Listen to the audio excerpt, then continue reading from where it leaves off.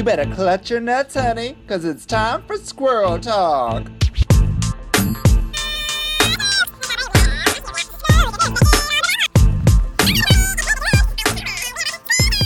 Yodelay-hee-hoo, squirrels! Welcome to another episode of Squirrel Talk, found here, there, and everywhere. And as per usual, we are reviewing RuPaul's Drag Race All-Stars, but we are bringing in some of the All-Star drag legends of all time from all over the world, and we are so excited to have them. And I'm so excited for our guest today, but please, first, my co-host, as per usual, as I always say, as per usual, please give it up for Selena Vile. Hello, hello, hello. Selena, hello. Yes, hello. You can hear that? Yeah, you're good. We're good. We got you.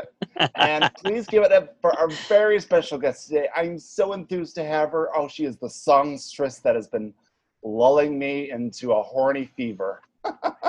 Whatever that means. Please give it up for SHEQUIDA Hall. Hi, everyone. Or as they say in New York, hi, everyone. It's the same language. We're not very diverse here. We're not very diverse. Hi, guys. Hi, Selena. Hi, Vicky. Hi, hello, darling. Thank you so much for joining us. It's so exciting to get to talk with you. You're most welcome. I'm trying to decide whether to put both ear pods in or just one.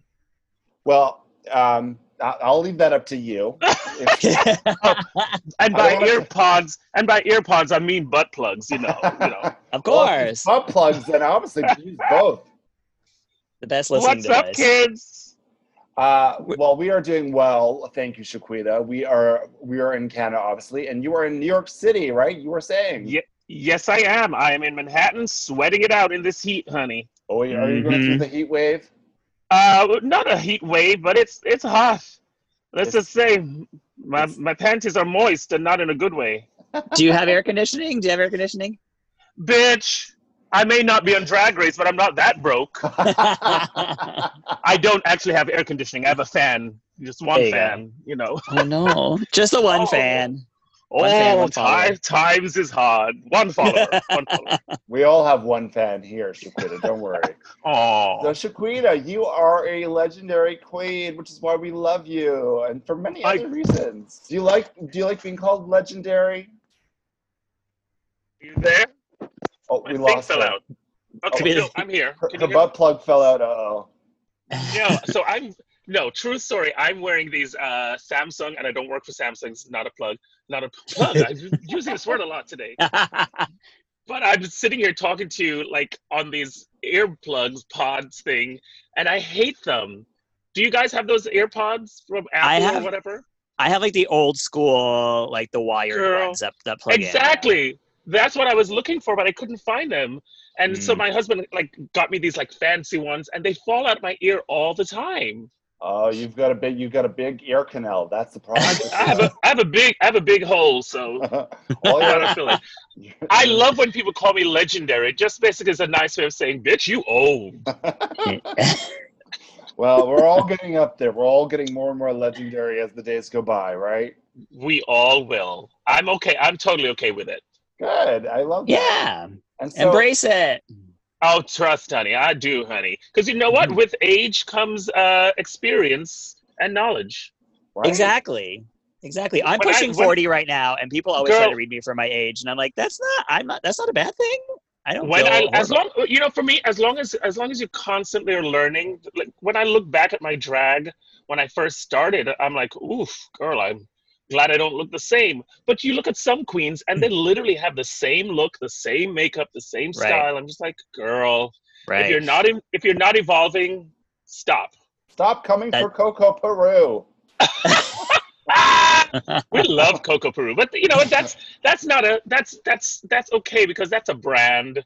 And it's a brand. Charo has the same look for Elvira has the same look for 400 years. Yeah. Yeah, we love. Yeah, I mean, if it's an iconic look, stick with it. Exactly. Yes. Exactly. Now you started drag when you were very young, no? You were 19 or 20 or something. I was 19. Yes. Yeah. When was this? What year was this? Fresh. Fresh. You are very clever. Did you see Vicky try to get that in there? I sure did. I clocked it. Well, always trying to stick it in, that Vicky Licks. Oh, you know her.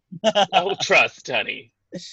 Yeah. No, I started actually by accident. I didn't plan on becoming a drag queen. I didn't even know what like drag was. I was too busy studying in school.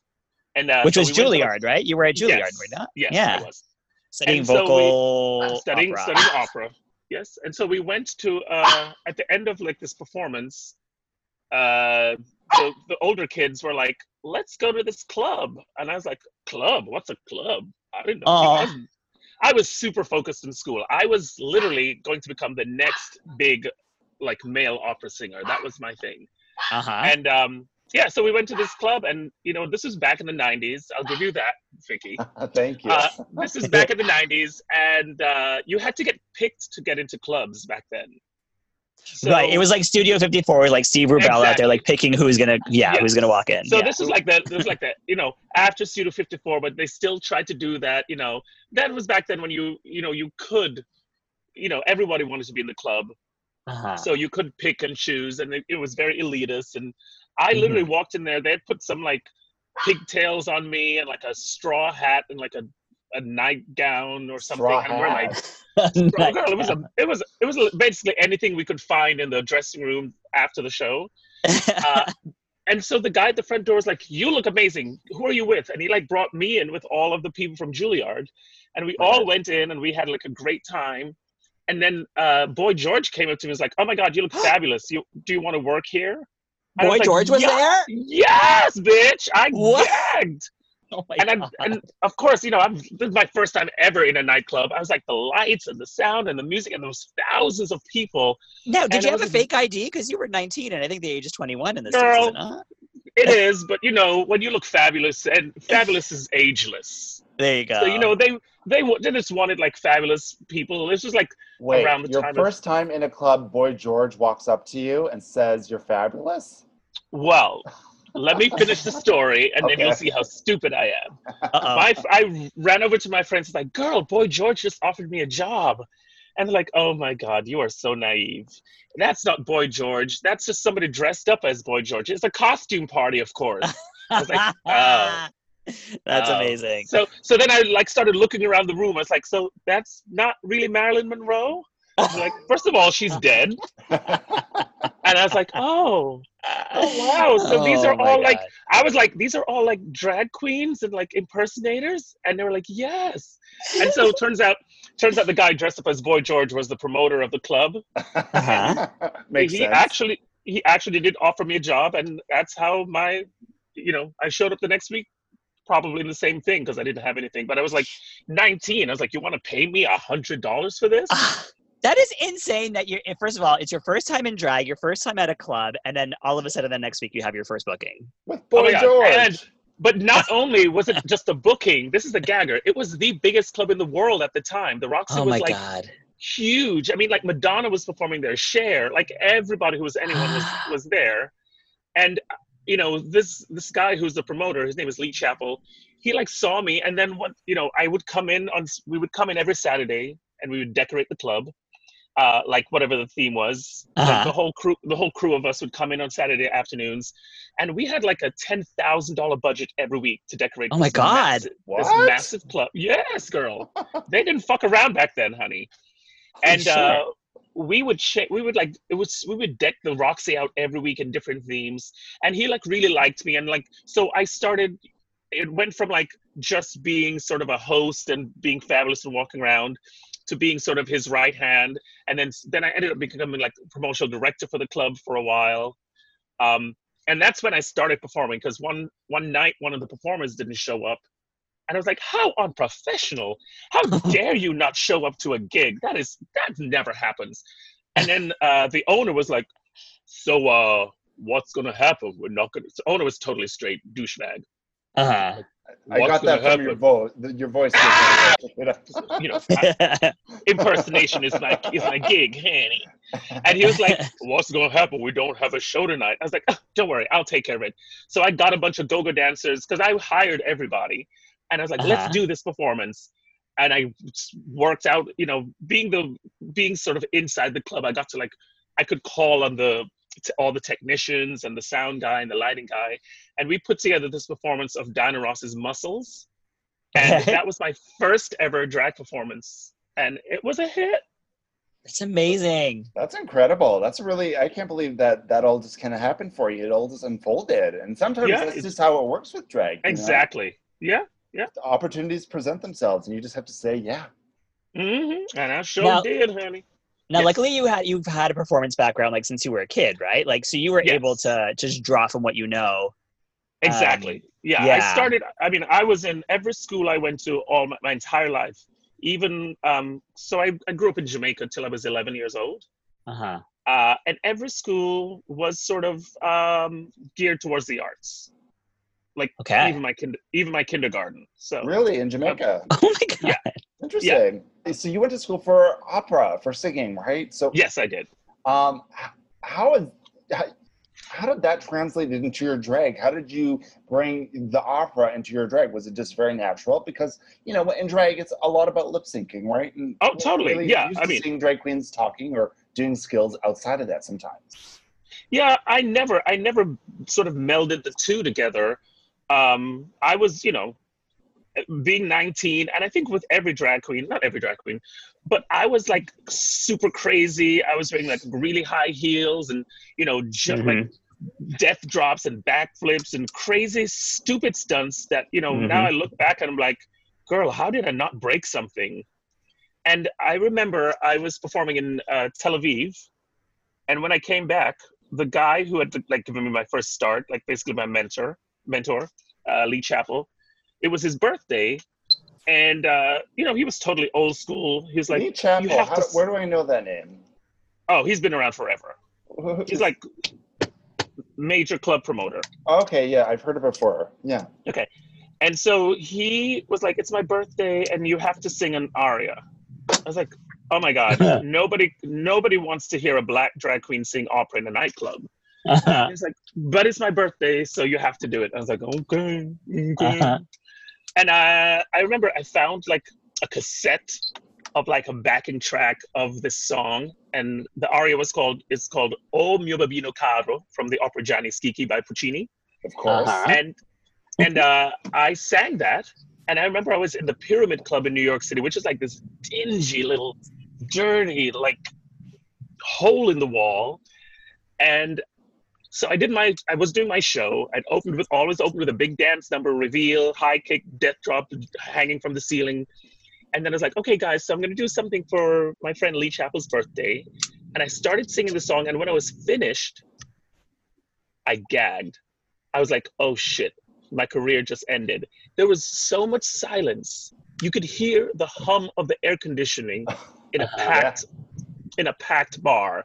And I literally, for a couple of seconds, was like, wow, I just ruined my entire career. And then it literally sounded like the entire building was coming down. People were screaming and applauding so much. And I was like, what? And then they like started screaming encore. I was like, well, I didn't plan on doing this ever again. Wow. So they literally, no joke, true story, they made me sing the same song because I didn't have something else. I had to sing the same song 3 times. Oh my God. Like 3 times. Because first of all, people were like, no, she's lip syncing. I was like, I just sang it. They're like, do it again. And so my God. I did it again. And then I did it a 3rd time. So yeah. That is such like a movie moment where it's like someone does something on stage and the audience is completely silent and then erupts into applause. Like that is. But you know, you like as drag queens, we think like we have this idea of like what's gonna work, and you know we have this you know I definitely had a formula. All my numbers were, you know, start out in a cover up, come out, do a reveal, dance, run around crazy, handstands, backflips, you know. Yeah. And so I was like, that's what kids were living for, so that's what I was doing. And it's kind of crazy to see that like sometimes you can just stand in one spot and sing. You know? Oh, true. Everything can work for a performer. It's crazy. Yes.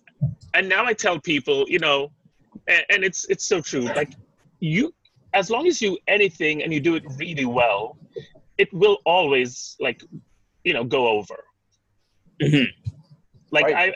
I try never to like, and I know a couple of quote unquote drag opera singers, and they're not really I mean, they call themselves drag opera singers, but if you're supposed to be singing an Italian aria and your Italian sounds like Puerto Rican, you know, and you're not singing the right words and you're singing off the breath, and you know, it's if you're gonna do something, you got to do it. Bitch, she went to Juilliard. She knows. Listen, talent is talent. Do it. Well, yeah, but also if you want to say you do ballet, if you want to call yourself a ballet dancing queen, you got to fucking know ballet. You can't just you can't fake it. Quit coming for me, SHEQUIDA. I am a dancer. I wouldn't call what you do dancing, darling.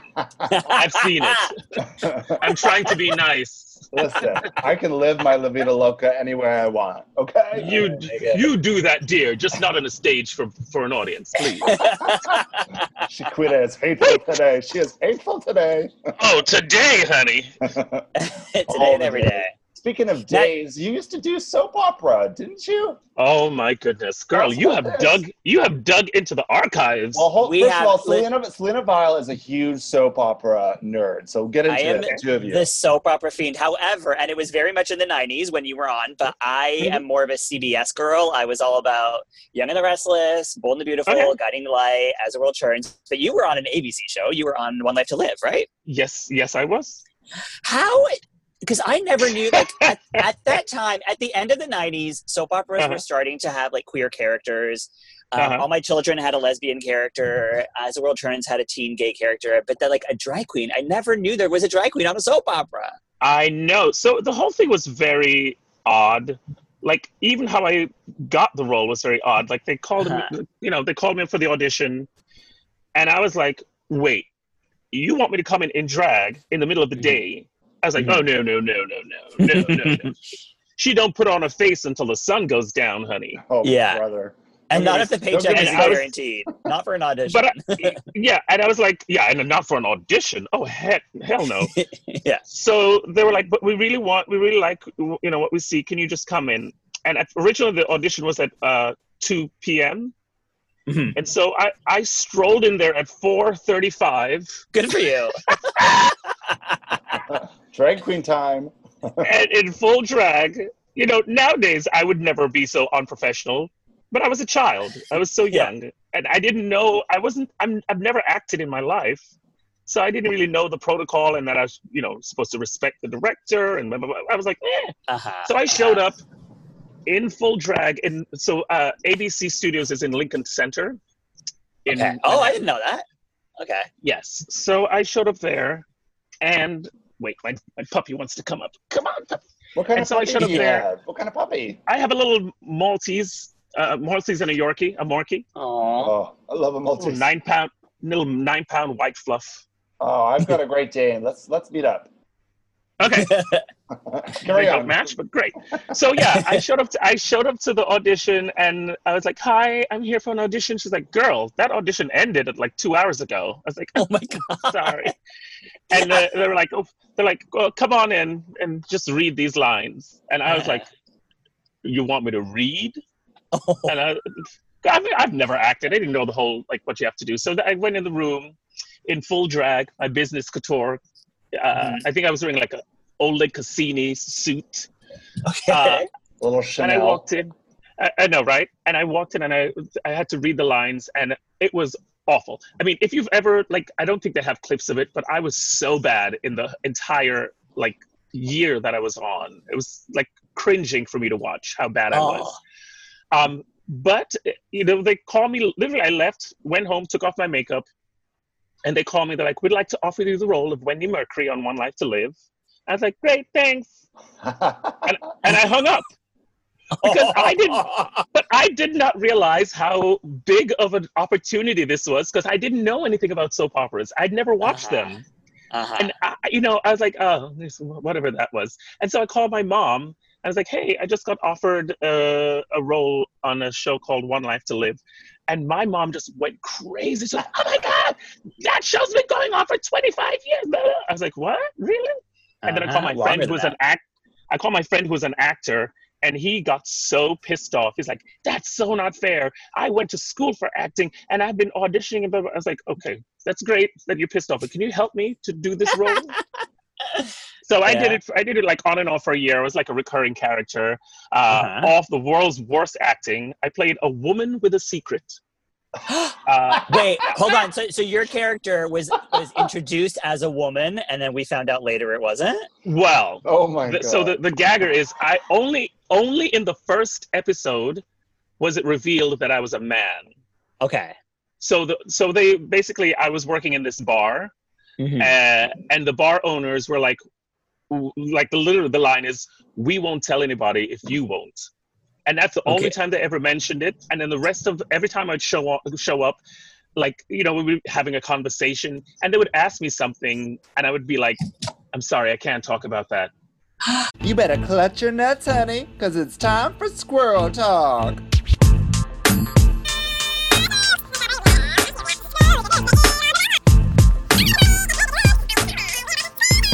Yodelay-hee-hoo, squirrels! Welcome to another episode of Squirrel Talk, found here, there, and everywhere. And as per usual, we are reviewing RuPaul's Drag Race All-Stars, but we are bringing in some of the All-Star drag legends of all time from all over the world, and we are so excited to have them. And I'm so excited for our guest today, but please, first, my co-host, as per usual, as I always say, as per usual, please give it up for Selena Vile. Hello. Selena, hello. Yes, hello. You can hear that? Yeah, you're good. We're good. We got you.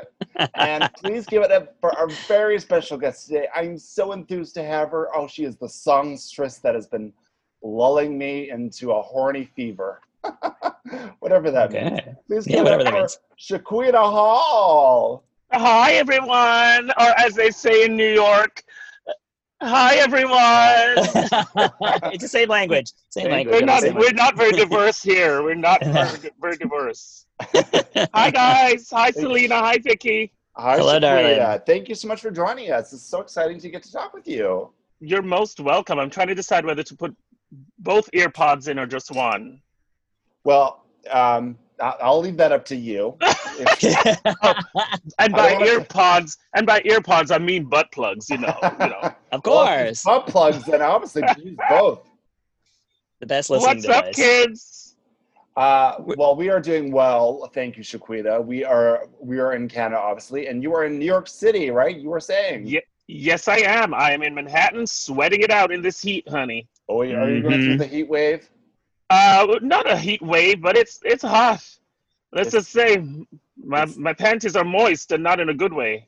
Do you have air conditioning? Bitch, I may not be on Drag Race, but I'm not that broke. I don't actually have air conditioning. I have a fan, just one fan, you know. Oh, no. Just the one fan. Times is hard. One follower. We all have one fan here, SHEQUIDA. Don't worry. Oh. So SHEQUIDA, you are a legendary queen, which is why we love you, and for many other reasons. Do you like being called legendary? You there? Oh, we lost fell out. Okay, no, I'm here. Her butt plug fell out. Uh-oh. No, true story. I'm wearing these Samsung, and I don't work for Samsung. It's not a plug. Not a plug. I'm using this word a lot today. But I'm sitting here talking to you like on these earplugs, pods thing, and I hate them. Do you guys have those AirPods from Apple or whatever? I have like the old school, like the wired ones that plug in. Exactly. That's what I was looking for, but I couldn't find them. And so my husband like got me these like fancy ones, and they fall out my ear all the time. Oh, you've got a big ear canal. That's the problem. I have a big hole, so I feel like. I love when people call me legendary. Just basically is a nice way of saying, "Bitch, you old." Well, we're all getting up there. We're all getting more and more legendary as the days go by, right? We all will. I'm okay. I'm totally okay with it. Good. I love that. Yeah. And so, embrace it. Oh, trust, honey. I do, honey. Because you know what? With age comes experience and knowledge. Right? Exactly. I'm pushing 40 right now, and people always try to read me for my age, and I'm like, that's not a bad thing. I don't. For me, as long as you constantly are learning. Like when I look back at my drag when I first started, I'm like, oof, girl, I'm glad I don't look the same. But you look at some queens and they literally have the same look, the same makeup, the same style. I'm just like, girl, Right. If you're not evolving, stop. Stop coming for Coco Peru. We love Coco Peru, but you know that's okay because that's a brand, and you know, like, it's a brand, Charo has the same look for Elvira has the same look for 400 years. Yeah, we love. Yeah, Coco, I mean, if it's an iconic look, stick with it. Exactly. Yes. Exactly. Now you started drag when you were very young, no? Like you were like 19 or 20 or something. I was 19. Yes. Yeah. When was this? What year was this? Fresh. Fresh. You are very clever. Did you see Vicky try to get that in there? Thinking, I sure did. I clocked it. Well, always trying to stick it in, that Vicky links. Oh, you know her. Oh, trust, honey. Yeah. No, I started actually by accident. I didn't plan on becoming a drag queen. I didn't even know what like drag was. I was too busy studying in school. And which was Juilliard, right? You were at Juilliard, right now? Yes, yeah. I was. Studying vocal studying opera. Yes. And so we went to at the end of like this performance, the older kids were like, let's go to this club. And I was like, club? What's a club? I didn't know. I was super focused in school. I was literally going to become the next big like male opera singer. That was my thing. And yeah, so we went to this club, and you know, this was back in the 90s. I'll give you that, Vicky. Thank you. This is back in the 90s, and you had to get picked to get into clubs back then. So, right, it was like Studio 54, like Steve Rubell out there, like picking who's gonna walk in. So this was like that, you know, after Studio 54, but they still tried to do that. You know, that was back then when you could, you know, everybody wanted to be in the club, so you could pick and choose, and it was very elitist. And I literally walked in there. They had put some like pigtails on me and like a straw hat and like a nightgown or something. And we're like, girl, it was basically anything we could find in the dressing room after the show. And so the guy at the front door was like, you look amazing. Who are you with? And he like brought me in with all of the people from Juilliard, and we all went in and we had like a great time. And then Boy George came up to me and was like, oh my God, you look fabulous. Do you want to work here? Boy George was there? Yes, bitch. I gagged. Oh my God. And of course, you know, this is my first time ever in a nightclub. I was like, the lights and the sound and the music and those thousands of people. Now, did you have a fake ID? Because you were 19 and I think the age is 21 in this case, girl, is it not? It is, but you know, when you look fabulous, and fabulous is ageless. There you go. So, you know, they just wanted like fabulous people. It's just like around the your time first time in a club, Boy George walks up to you and says, you're fabulous? Well, let me finish the story, and then you'll see how stupid I am. I ran over to my friends and was like, girl, Boy George just offered me a job. And they're like, oh my God, you are so naive. That's not Boy George. That's just somebody dressed up as Boy George. It's a costume party, of course. I was like, oh. That's amazing. So then I like started looking around the room. I was like, so that's not really Marilyn Monroe? I was like, first of all, she's dead. And I was like, oh wow. So these are all like, I was like, these are all like drag queens and like impersonators? And they were like, yes. And so it turns out the guy dressed up as Boy George was the promoter of the club. Makes sense. He actually did offer me a job, and that's how I showed up the next week. Probably in the same thing because I didn't have anything, but I was like 19. I was like, you want to pay me $100 for this? That is insane that first of all, it's your first time in drag, your first time at a club, and then all of a sudden the next week you have your first booking. With Boy George. But not only was it just a booking, this is the gagger, it was the biggest club in the world at the time. The Roxy was like huge. I mean, like Madonna was performing there, Cher, like everybody who was anyone was there.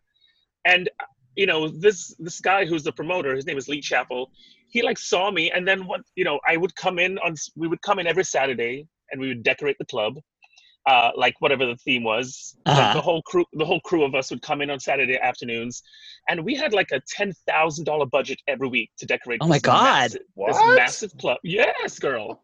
They didn't fuck around back then, honey.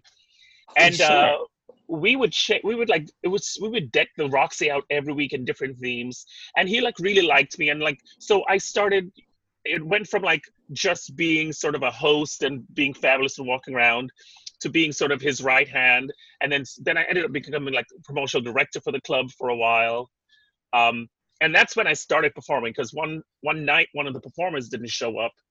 And I was like, how unprofessional. How dare you not show up to a gig? That never happens.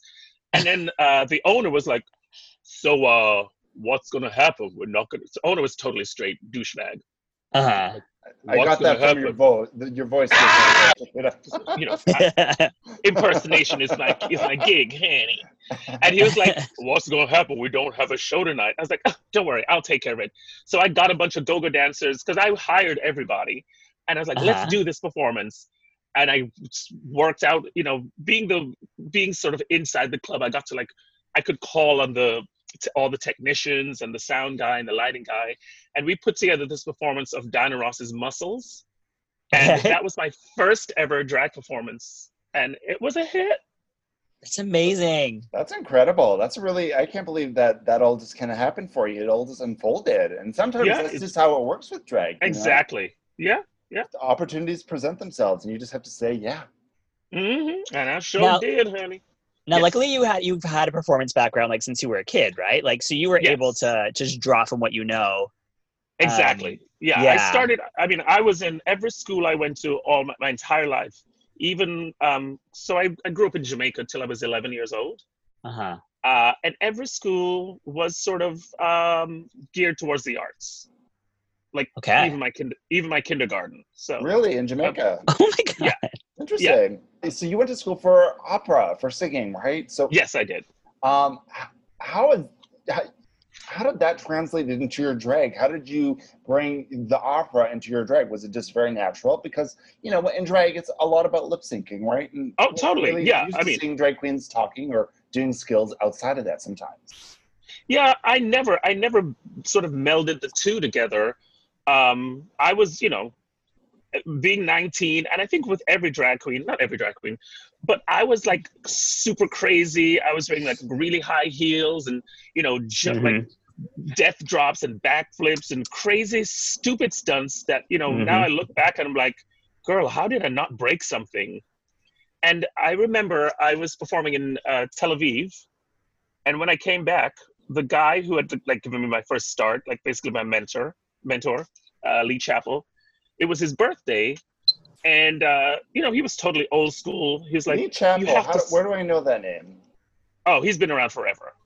He's major club promoter. Okay, yeah, I've heard of it before. Yeah. Okay. And so he was like, it's my birthday and you have to sing an aria. I was like, oh my God, nobody wants to hear a black drag queen sing opera in a nightclub. He's like, but it's my birthday, so you have to do it. I was like, okay.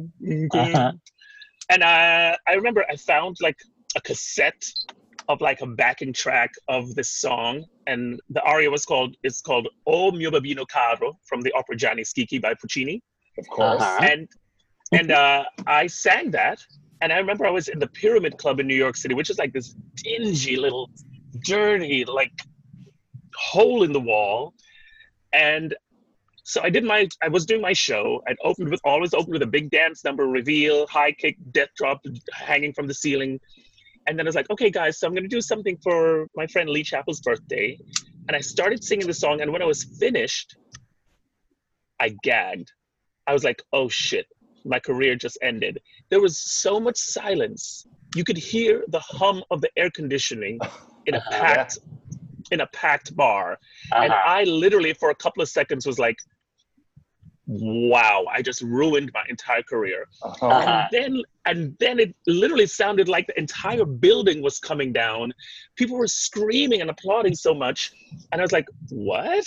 And then they started screaming encore. I was like, well, I didn't plan on doing this ever again. Wow. So they literally, no joke, true story, they made me sing the same song because I didn't have something else. I had to sing the same song 3 times. Oh my God. 3 times. Because first of all, people were like, no, she's lip syncing. I was like, I just sang it. They're like, do it again. And so my God. I did it again. And then I did it a 3rd time. So yeah. That is such a movie moment where it's somone does something on stage and the audience is completely silent and then erupts into applause. That is. But you as drag queens, we think we have this idea of like what's going to work, and we have this I definitely had a formula. All my numbers were start out in a cover up, come out, do a reveal, dance, run around crazy, handstands, backflips, Yeah. And so I was like, that's what kids were living for, so that's what I was doing. And it's kind of crazy to see that, like, sometimes you can just stand in one spot and sing. Oh, true. Everything can work for a performer. It's crazy. Yes. And now I tell people, and it's so true. Like, as long as you anything and you do it really well, it will always go over. Like, right. I try never to and I know a couple of quote unquote drag opera singers, and they're not really. I mean, they call themselves drag opera singers, but if you're supposed to be singing an Italian aria and your Italian sounds like Puerto Rican, and you're not singing the right words and you're singing off the breath, and it's if you're gonna do something, you got to do it. Bitch, she went to Juilliard. She knows. Listen, talent is talent.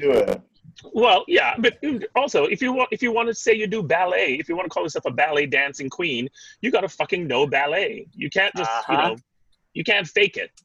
Quit coming for me, SHEQUIDA. I am a dancer. I wouldn't call what you do dancing, darling. I've seen it. I'm trying to be nice. Listen, I can live my La Vida Loca anywhere I want, okay? You do that, dear, just not on a stage for an audience, please. SHEQUIDA is hateful today. She is hateful today. Oh, today, honey. Today and every day. Speaking of days, you used to do soap opera, didn't you? Oh my goodness, girl, you have dug into the archives. Well, first of all, Selena Vile is a huge soap opera nerd, so get into it, the two of you. The soap opera fiend. However, and it was very much in the 90s when you were on, but I am more of a CBS girl. I was all about Young and the Restless, Bold and the Beautiful, Guiding the Light, As the World Turns. But you were on an ABC show. You were on One Life to Live, right? Yes, I was. How... Because I never knew, at that time, at the end of the 90s, soap operas were starting to have, queer characters. All My Children had a lesbian character. As the World Turns had a teen gay character. But then, a drag queen. I never knew there was a drag queen on a soap opera. I know. So the whole thing was very odd. Even how I got the role was very odd. They called they called me in for the audition. And I was like, wait, you want me to come in drag in the middle of the day? I was like, oh, no. She don't put on a face until the sun goes down, honey. Oh, yeah. Brother. And not if the paycheck is guaranteed. Not for an audition. But and I was like, and not for an audition. Oh, hell no. Yeah. So they were like, but we really like, what we see. Can you just come in? And originally the audition was at 2 p.m. Mm-hmm. And so I strolled in there at 4:35. Good for you. Drag queen time. And in full drag. Nowadays I would never be so unprofessional, but I was a child. I was so young, and I didn't know. I've never acted in my life, so I didn't really know the protocol, and that I was, supposed to respect the director, and blah, blah, blah. I was like, So I showed up in full drag, and so ABC Studios is in Lincoln Center. Okay. I didn't know that. Okay. Yes. So I showed up there, and wait, my puppy wants to come up. Come on, puppy. What kind of puppy do you have? What kind of puppy? I have a little Maltese, and a Yorkie, a Morkie. Oh, I love a Maltese. Little 9-pound white fluff. Oh, I've got a Great Dane. Let's meet up. Okay. Carry on. Match, but great. So I showed up to the audition, and I was like, "Hi, I'm here for an audition." She's like, "Girl, that audition ended at 2 hours ago." I was like, "Oh my god, sorry." And they were like, "Oh, come on in and just read these lines." And I was like, "You want me to read?" Oh. And I've never acted. I didn't know the whole what you have to do. So I went in the room in full drag, my business couture. I think I was wearing a Oleg Cassini suit. Okay. Little Chanel. And I walked in. I know, right? And I walked in, and I had to read the lines, and it was awful. I mean, if you've ever I don't think they have clips of it, but I was so bad in the entire year that I was on. It was cringing for me to watch how bad I was. But they called me. Literally, I left, went home, took off my makeup, And they called me. They're like, we'd like to offer you the role of Wendy Mercury on One Life to Live. I was like, great, thanks. And I hung up because I did not realize how big of an opportunity this was because I didn't know anything about soap operas. I'd never watched them. And I was like, oh, whatever that was. And so I called my mom. I was like, hey, I just got offered a role on a show called One Life to Live. And my mom just went crazy. She's like, oh my God, that show's been going on for 25 years. I was like, what? Really? And then I called my friend who was an actor, and he got so pissed off. He's like, that's so not fair. I went to school for acting, and I've been auditioning. And blah, blah. I was like, okay, that's great that you're pissed off, but can you help me to do this role? So I did it like on and off for a year. I was like a recurring character. Off the world's worst acting. I played a woman with a secret. Wait, hold on. So your character was introduced as a woman, and then we found out later it wasn't? Well, oh my God. So the gagger is I only in the first episode was it revealed that I was a man. Okay. So they basically, I was working in this bar, and the bar owners were like the line is, we won't tell anybody if you won't.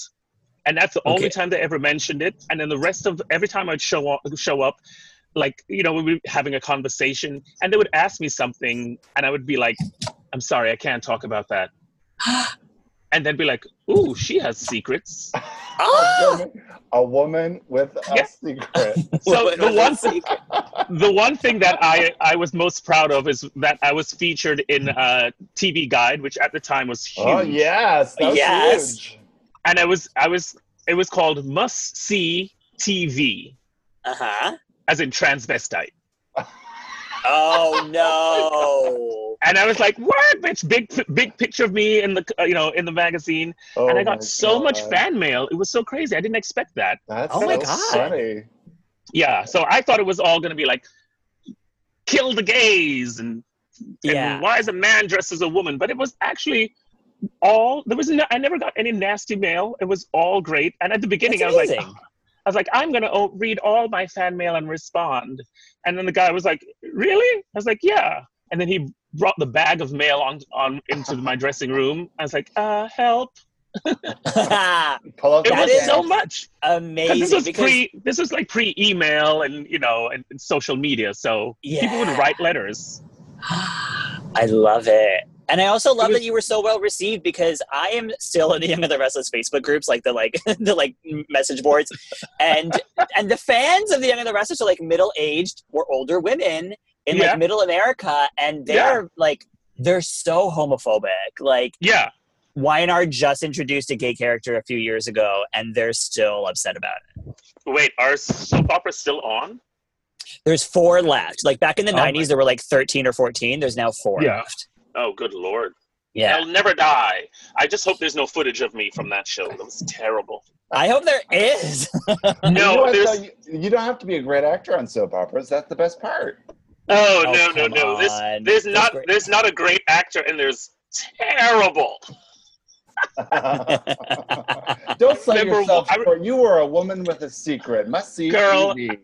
I remember one scene where I had to walk up to this table and offer them like some wine. And I was like, okay, I'm gonna do my best, woman of privilege impersonation. And I literally walked up to the table and was like, 2 white wines?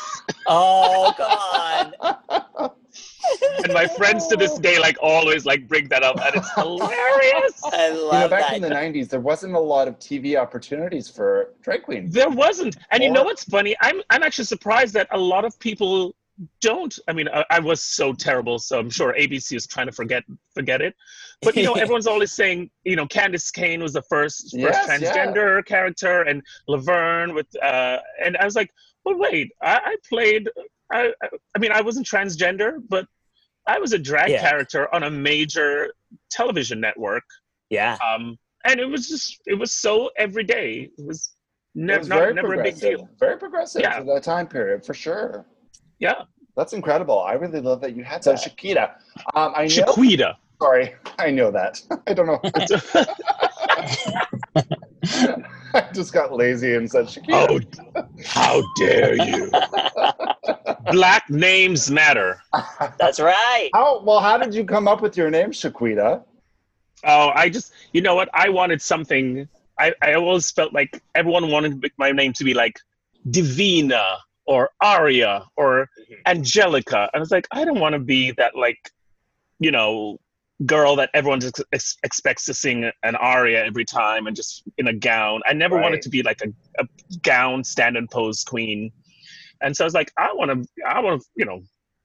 be that girl. So I literally just came up with SHEQUIDA. I didn't realize people were actually named SHEQUIDA. And girl, go ahead. Let me tell you how hard it was to get that name on the Facebooks. Really? Really? Girl, every girl was like, bitch, my name's SHEQUIDA. I was like, oof. Oh my God. Yeah. You're like, I named myself after you. You should be happy. I know, right? You should be so honored. And Hall is based on your real name, right? Hall is my last name, yes. Yes, it's SHEQUIDA. I actually never intended on using my last name. It was just always SHEQUIDA. And then like Instagram and Facebook and MySpace and Grindr and Manhunt and everybody needs a last name. So I was like, okay. Yeah, it's true. Sometimes that makes you adapt the drag persona, right? Broop. Broop. So I know that you did some stuff. This is going right over Vicky's head, Selena.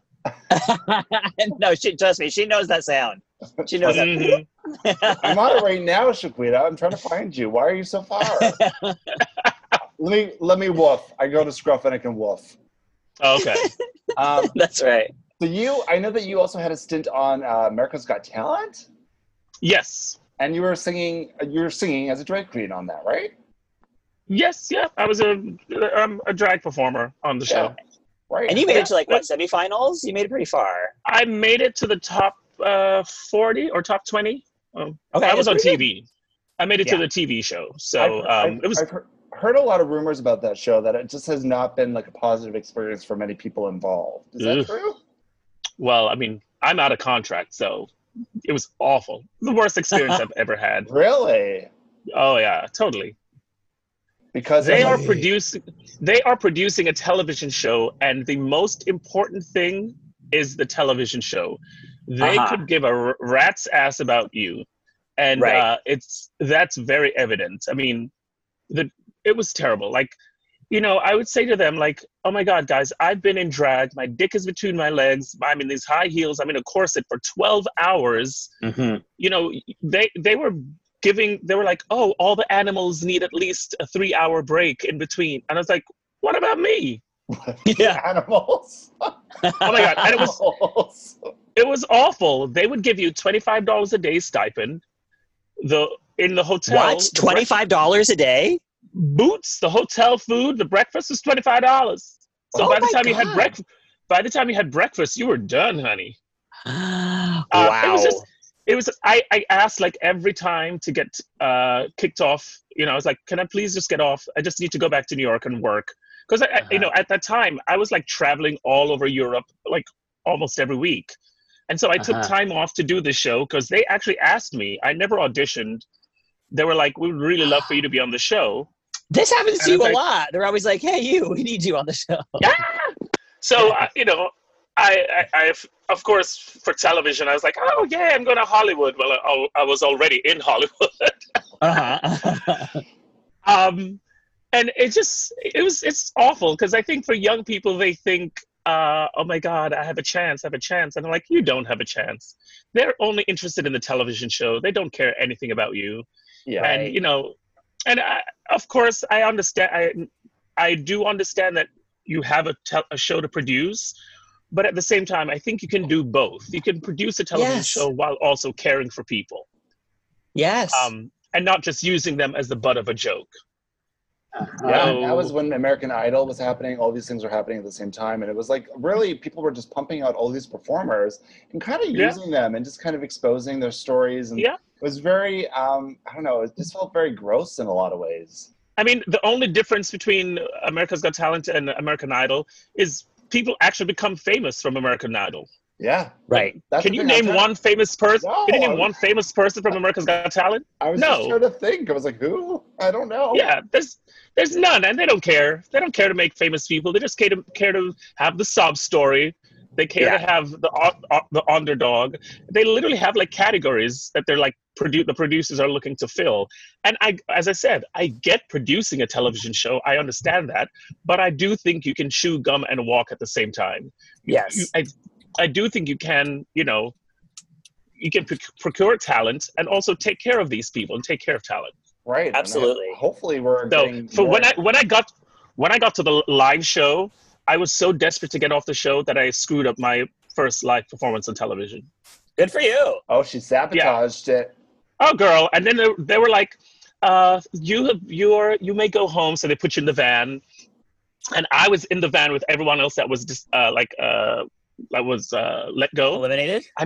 Eliminated, thank you. And I was in the van, I was like calling everyone. I was like, oh my God, I'm coming back. I was like, book my flight, I'm coming back. I'll be in Berlin in 2 days.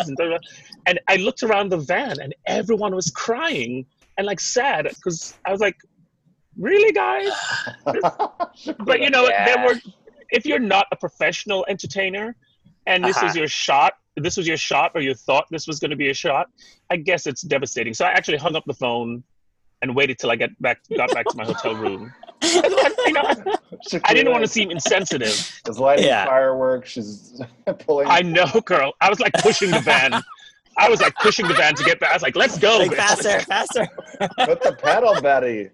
Oh my God, it was so horrible. They're like, you want to cry now, don't you? I was like, no.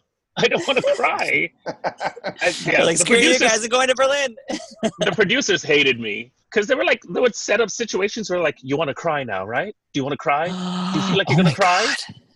Yeah. Jesus. I often wonder that in some reality shows where, because even Drag Race, we can talk about Drag Race a bit, where they have these moments where they're starting to cry. I'm like, how are they provoked into these moments? Sometimes I wonder. Well, when somebody is under duress for, hours on end, and you have to make you sit there, you break down. Mm-hmm. Yeah, they break you down. And exactly. And also, you do what you need to do for television if you think it's going to get you ahead. This is true. Yeah. So would you ever do Drag Race? I don't really know what your experience is with Drag Race or what you think about it. I've never heard of it. She doesn't know what. She doesn't know her. She's never heard of her. I've never heard of her. She don't go here. You know what? I think Drag Race is amazing. I think it does create stars, unlike America's Got Talent. Yeah. My concern is the same thing. Is while you're using these people for television, are you actually taking care of these people?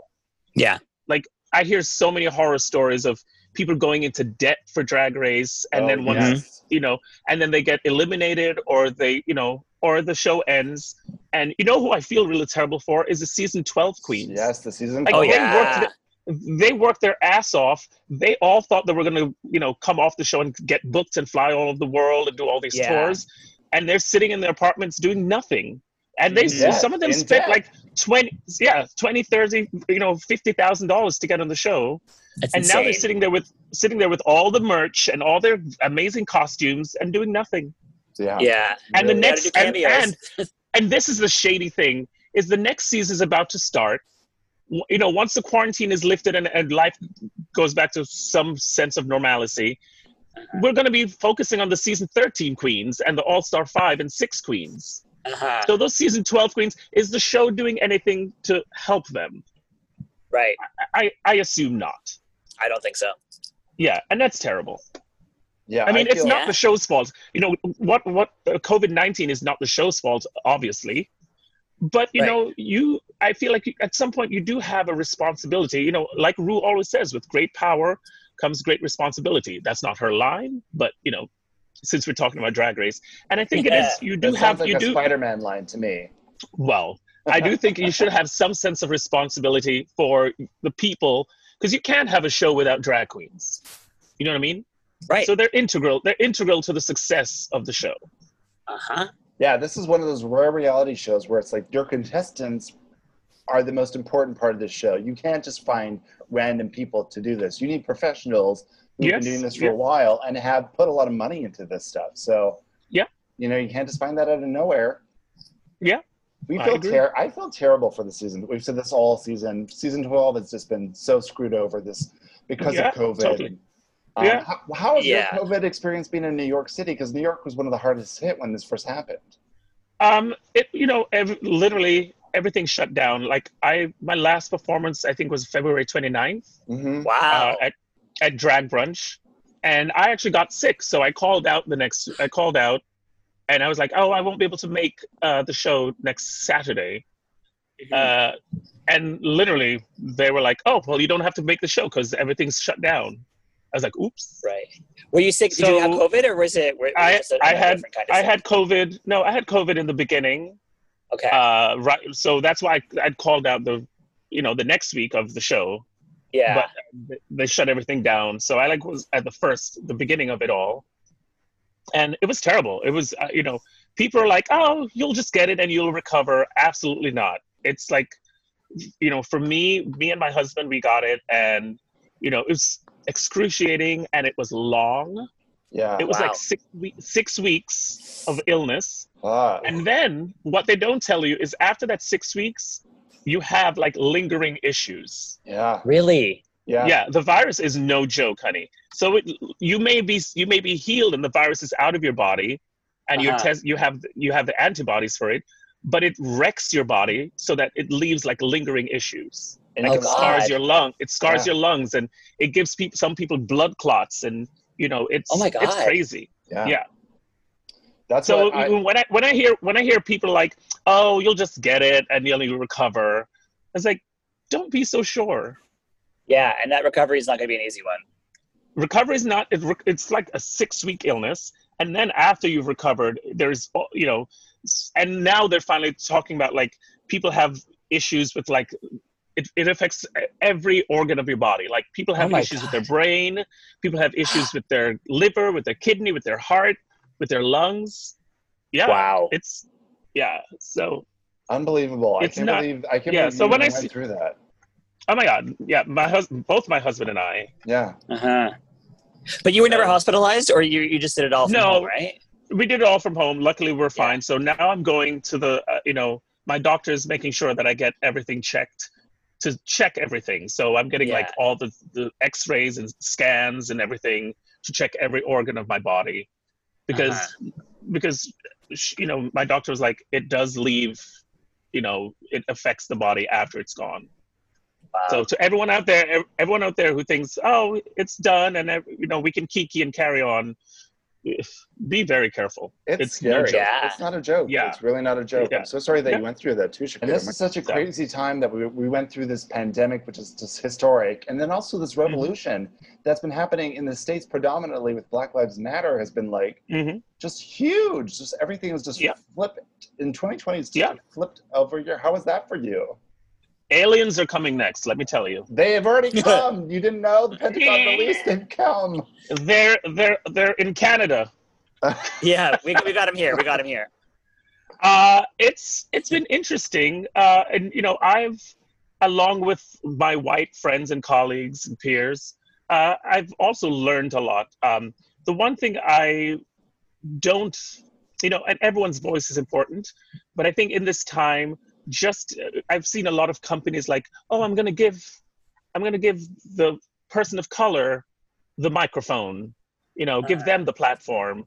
And like, just because somebody is a person of color does not mean they know enough to talk about issues. You know what I mean? Right. Yeah. Not every gay person knows about gay rights. That's right. You know what I mean? Like, who was it? Was it Britney, not Britney Spears. Derek Barry? Derek. Yeah. Oh yes. Derek Barry, who was like, yeah, and so many people were killed during the Stonewall riots. Yeah. And then Will had to be like, no one died, baby. Between Derek and Gio, we go to them for all of our critical information. No, but what I'm saying is that just because somebody is a person of color does not mean that they are up on the issues, or there's, of course, right. They can speak of their experience, but that does not mean that it is it's like the be all and end all. So be very careful where you guys get your information.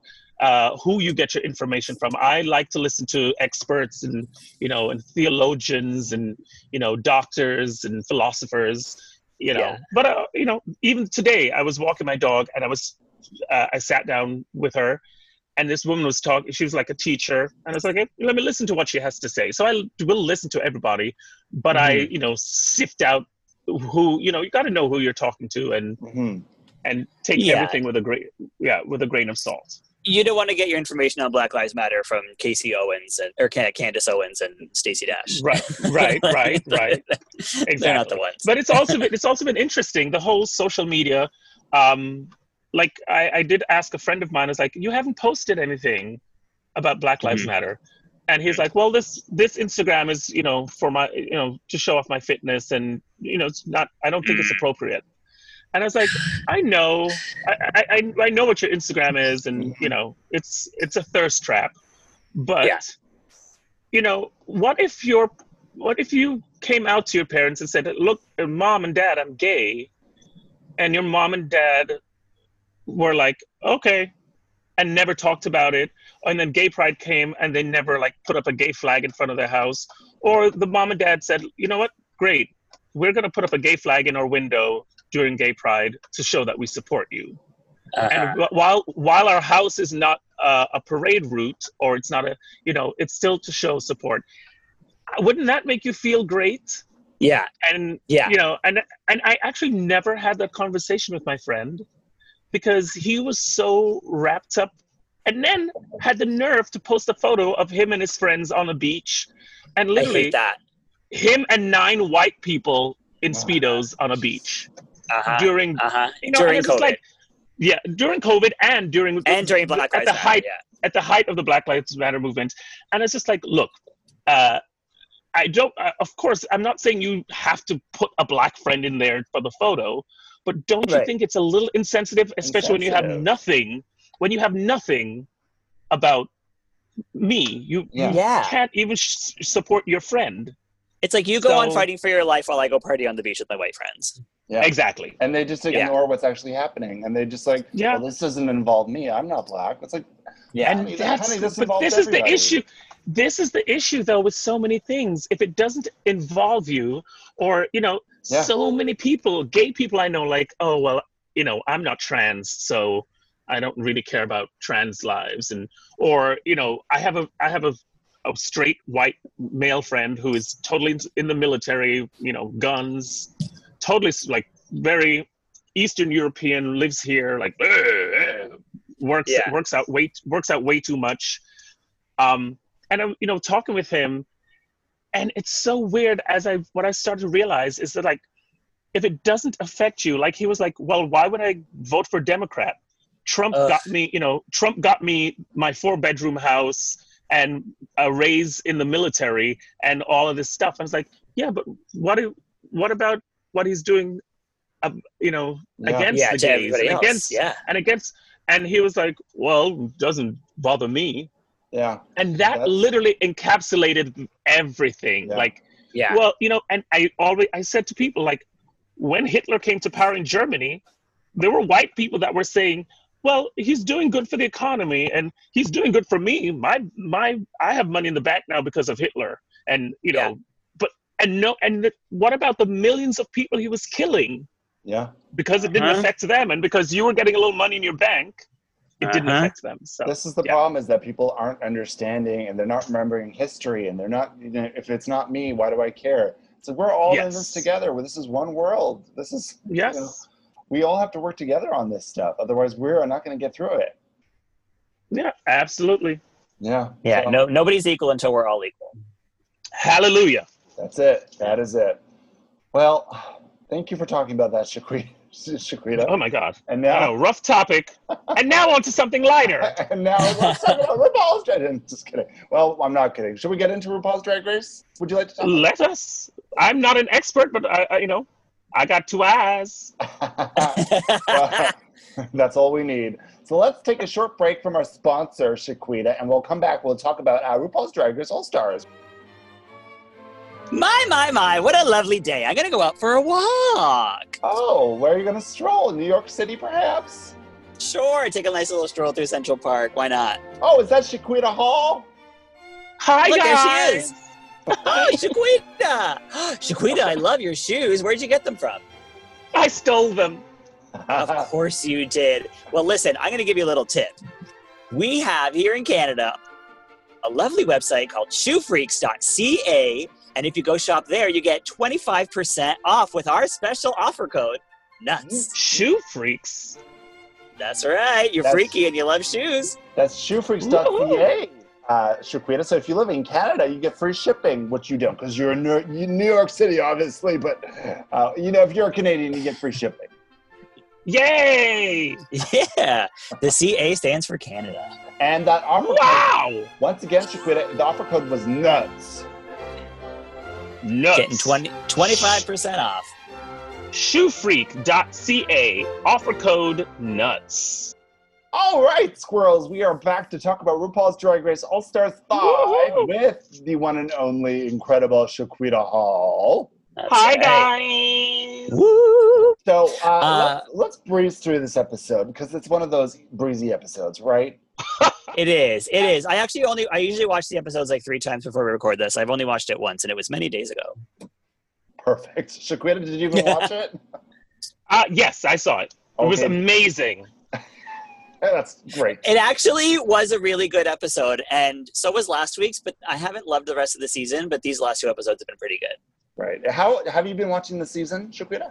I have been. I have to say the 2 most, my husband is a much bigger fan of the show than I am because I'm busy. I'm busy doing nothing.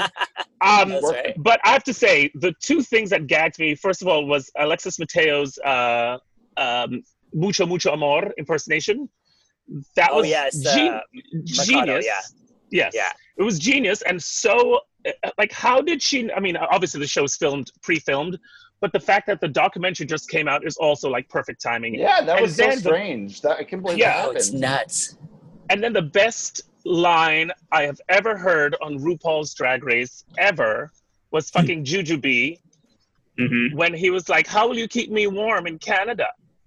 And she's like, oh my God. I will essentially walk to the thermostat and put it to a sensible. I was like, oh my God, 74 that line, degrees. That literally, perfect. That was That was probably the funniest Snatch Game line in the history. That was the funniest line ever. Yeah. Jujubee kills me every time. She's so funny. Love Jujubee. Yeah, I love Jujubee. I think, and then seeing her open up on this last episode was also very refreshing. Yes. Yeah. Looking at her, I would not know that she had issues with, drugs or alcohol. She just seems so, and it goes to show, you never know. You never know what people are going through. Mm-hmm. You just really never know. It's true. Because her personality is so light and fun and hilarious all the time. Yeah. Well, a lot of the times, the funniest people and the latest, hardest people have the heaviest substance abuse problems, and that's kind of how they cover things up, Yeah. That's probably why I don't have a substance abuse problem. I'm not very funny. I would disagree. I think there's quite a habit that you have, SHEQUIDA. You're very, very funny. So how does the episode start? Who went home? It was India Farah. So India Farah got into it with Alexis Michelle. Oh, no, it's Michelle. Alexis Mateo. So they got into it, and so that's that drama because that was like the he said, she said. Yeah, and we're still not really sure who said what. What do you guys think? Do you guys think Alexis actually did it? Well, no, I think Alexis did ask her after the vote, did you vote for Shea? But I don't think she asked her before the vote. Yeah, I said in the last podcast that we did that I think it was an issue of telephone where it was just a misunderstanding of Mariah would be upset if you voted for her. Don't vote for Mariah, vote for Shea because she's not going home. That kind of thing. I think it was just misinterpreted. And that's how a lot of arguments. Yeah, but then why? Start, So then why didn't Alexis say that? I don't know. I don't know why. I think they were just both very confused. And now Alexis brings up this week, and it's very true. She's like, I know how numbers work. I know how voting works. If I was campaigning to get Shea out, I would have asked every single one of you. I'm not just going to ask 2 people to join me. Mm-hmm. Those aren't the numbers. So I really don't believe she campaigned. But what if you started and you asked 2 people and you saw that the poll wasn't skewing towards the way you wanted it, you would have stopped, wouldn't you? Oh, SHEQUIDA, you put on that. Oh, She's okay, got a I buy that. I buy that. Yeah. Yeah, all right. All right. You've done this rodeo before. Mm-hmm. You might be onto something. I guess we have to continue watching to find out. It's sad to like think that of someone, but But you know what? They're also changing this into Survivor rules, so it really is a different kind of reality show now in the All Stars. Because it really is a game of Survivor. It's not even vote for the best person. It's vote for your competition. Who's it's like get the head of the tribe out.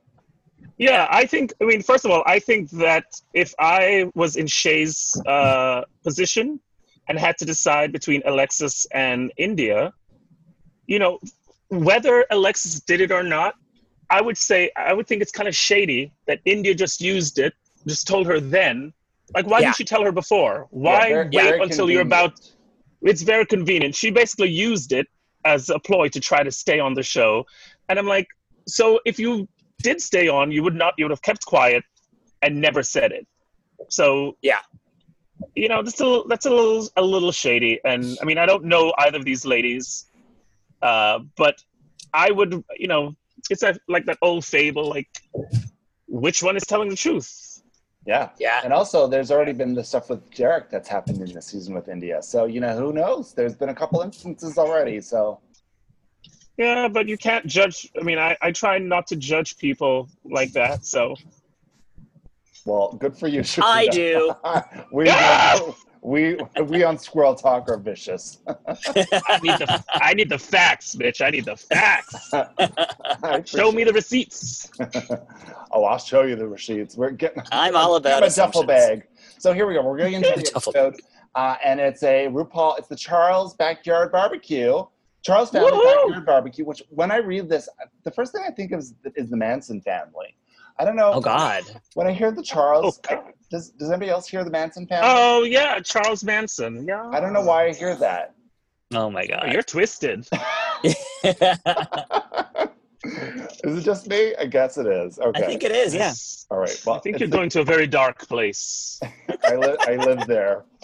It's called Canada. That's right. No sunshine here. It's the Charles Family Backyard Barbecue, and they are all having to do create their own looks out of backyard barbecue stuff, where you got to be creative. So they have 2 different runways. They have a second cousin, twice removed character. That's right. Which I think they already bring as an option for costume, and then they have to create their second look, which is like a couture backyard barbecue look. Right. And they have to make it out of, what did you say was backyard items? Backyard barbecue items. Right. So now Ms. Cracker out of the gate is already confident because she had mentioned this before, that growing up, she was very poor and her mother would have them make their own outfits out of scraps. Right. So she's confident that she can nail this. Yay, poverty. Yeah, right. She's like, I grew up in a trash can. I know how to do this. Yeah. Same girl, same. And then Shea Coulee, of course, knows how to make things and is very resourceful in that way. And Shea can do everything. Shay's the best. We love Shea. Oh, that bitch, honey. She's not a human being. No. She's not a human being. Her skin is, I've met her in person. Her skin is too perfect. Mm-hmm. Ooh, she also seems like the best human being. Like, she seems like she's such a sweet human being. She is super sweet, yes. Yeah. She always says that I don't remember her, but I'm like, I'm trying to forget you, bitch.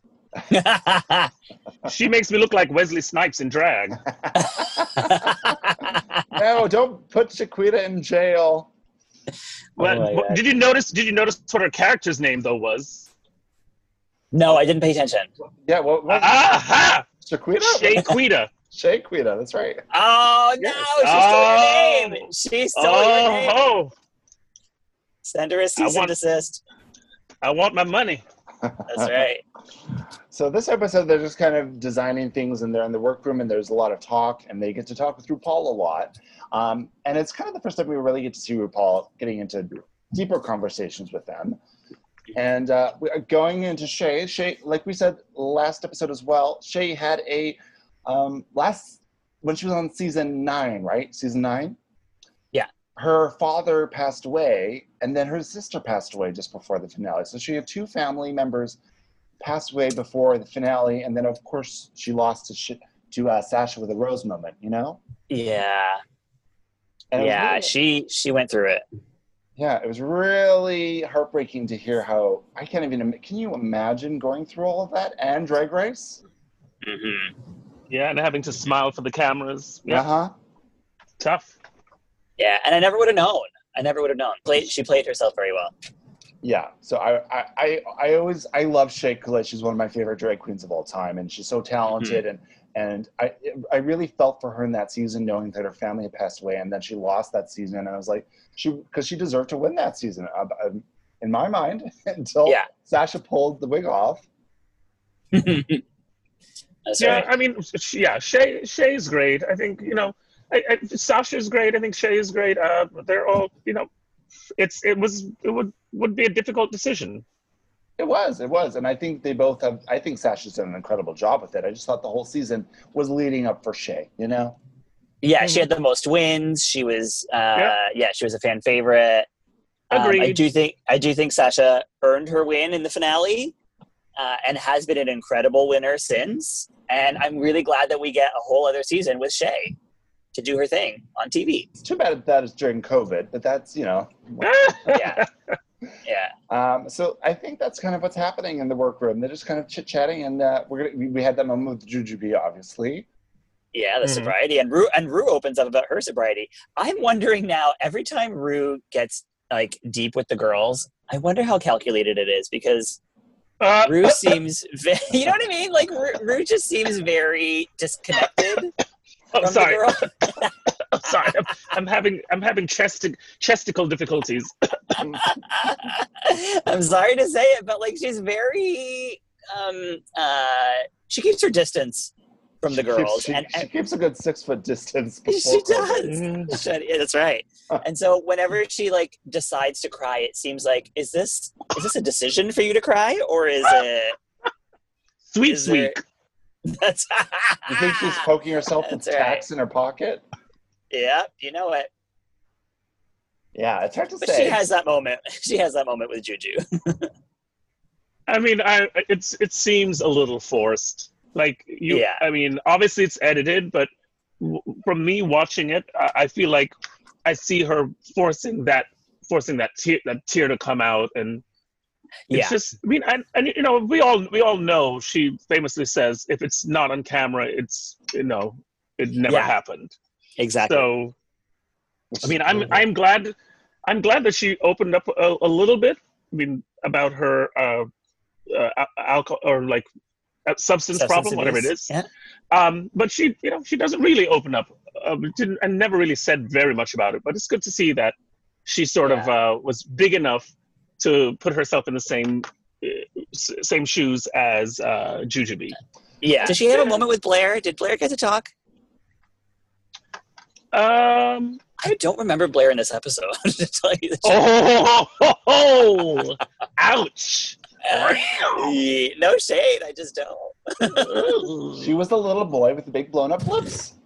Oh, that's right. Thank you. That's the one. Oh, it says connecting to audio. She's here. Nope, connecting to audio. Sorry. There you go. Yes. Drag queens and technology. Welcome to the future. Wow. Yeah, I hear you. Have you been doing a lot of digital drag? Would you like me to translate in French for you? Yes, actually, I have. You have been, yeah. I have been. I do a weekly show every Thursday. That's right, you do. Give us a plug.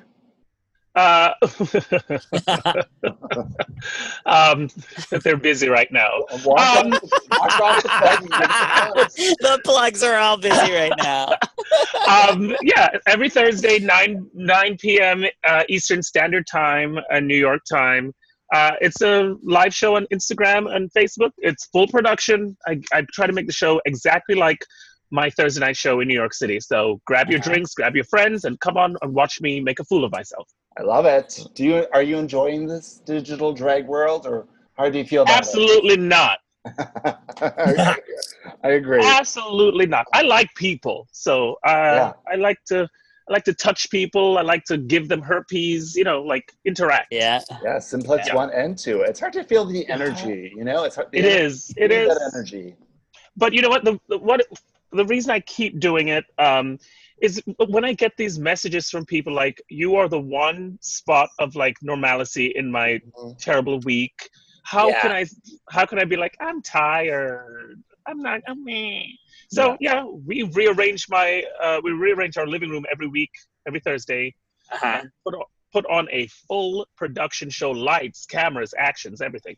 I love it. She pops out of the roof into the death drop. You got the big screen TV behind you with your logo on it, Gina. Yes, honey. We make all those videos, the backing videos. I make brand new videos every week for the show. My God. Production, sets, costume changes, everything. Incredible. I love me a SHEQUIDA Hall show, honey. I tell you. It's better when you're there and actually drinking. I imagine. Yeah. Super fun. I can't wait. Once this is over, I'm coming to New York, and we're having a visit. Okay. Where do you perform in Canada? We're in Toronto, so we perform we're a comedy-based house. We do more theatrical stuff. Okay. So we kind of perform everywhere where theatrical comedy venues are. Oh, yeah. Okay. My home bar just got shut down because of COVID. So I normally perform a weekly at the Beaver, and wait, what do you mean just? What do you mean just got shut down? It hasn't been shut down? Well, all the bars are closed except for one of them, which is still open on the patio. But but this one is not going to come back after COVID. They just can't afford to keep paying rent. Oh yeah, yeah. That's going to happen a lot. I know so many queens who have like moved out of New York City. It's terrible. Yeah. It's going to change the game for queer culture, and businesses, right? So we're going to see what happens. We don't know yet. Yeah, I think one of your queens, Lemon, moved back to Toronto because she's on Canada's Drag Race right now. Have you? Oh my God, that? Yes! No, I have not. I don't have cable, but that's amazing. So I know Brooklyn Heights, and I'm so proud of her. Yes. But when I saw Lemon, I was like, wait, that's my Lemon from my Drag Wars competition. How is she doing? Very well. She's doing great. So she was in the bottom week 1, in the bottom 2, and then week 2 she won the challenge. So she's rising right back up to the top. Yeah. She's standing out because New York drag is very different from Canadian drag, so it's kind of interesting to see that on the same show. Absolutely, yeah. I mean, I've performed in Toronto and Montreal. Of course, I'm friends with Mado. Yeah. And I performed in Quebec. Le drag cabaret. Le drag cabaret. Ouais, c'est vrai. So yeah, I've I got a little toe in the Canadian scene. I love it. Where did you perform in Toronto? I don't remember the name of the club, but I did like this fashion show, and then they had me do a club performance after that. But it's probably Fly or Buddies, I would assume. Oh, I don't. Literally, I used to travel every week to a different city. Like this is before the 2008. I was literally on a plane. I was on a plane every week. Yeah, I love it. Yeah, so that's why I speak so many languages, just from traveling. She's international. International slut. I love it. I want to stamp this passport. I literally have like 3. I've gone through 3. Yeah, it's crazy. She's a whore. That's why. She's an international whore. Thank you. Right. Thank you. All right, let's keep going with this episode. So here we go. We're getting into the runway now, SHEQUIDA. And the runway looks. Yes, and so the judges are Michelle Visage, Carson Kressley, and BB Rexa. Do we know BB Rexa? Slightly. That's a good way. She's like a pop star, right? She is like a pop star. Okay, she is a pop star. Is she a pop star? She probably is. These young kids, honey. These young kids. I just remember what she's wearing. I was like, ooh, the plastic Louis Vuitton. She must be hot as fuck. Yeah. I love that plastic. It is like like a tablecloth, like a tablecloth. Yeah. Louis Vuitton. Anyway, so here we go. We're getting into this. RuPaul is wearing a gown that is, I don't know what the gown is. You Canadians are so politically correct. You're like, that's not a gown. It is a backyard barbecue for sure with this gown. Okay, here we go. So her family is there as well. They have people on stage on either her side. sisters. Her sisters, her actual sisters. It's the real Charles family. That's right. They always show up at DragCon. They're always with her through that. They've been Great. It's great to see that they have such a tight family bond. I think it's Renata or Renee, Rue, and Renata. Yeah, the 3 R's. Yeah. They've done a couple episodes of Drag Race, so Rue involves her family pretty often. So here we go. We're getting into the second cousin twice removed. Let's just do them back to back. So here comes Miss Cracker as the second cousin. She was giving us Appalachian realness, I might say. Sure. She's wearing a doily. It's Alabama backwater, honey. It is. I mean, how do you judge these? I'm not sure. Is it? I guess is it? I think what the important thing to judge here is their comedy. So it's like what they're saying in their speech, and they have a little monologue that's going on beyond them. That's right. Yeah. And it's like these monologues are normally Mad Libs. Like they give them a template and then have them fill in their jokes. And I think Miss Cracker had a lot of jokes. I don't remember, but I remember thinking she was funny. Yeah, it's been a few days. She's wearing a hammock, and it works. It works for me. Yeah, I do remember her being funny and making me laugh. Yeah, and then she comes out in her couture look, which is her wearing.